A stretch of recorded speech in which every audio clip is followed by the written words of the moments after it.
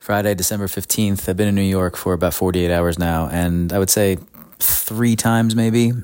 Yesterday, today, I was just like sitting on the couch, let's say, and I had a like little feeling tickle type thing on the back of my neck or like ear. It's just like, just sometimes you just get these like weird little feelings. And not only was it nothing, but it definitely wasn't a scorpion. And I would say that is a big pro in the column for being in New York versus Costa Rica.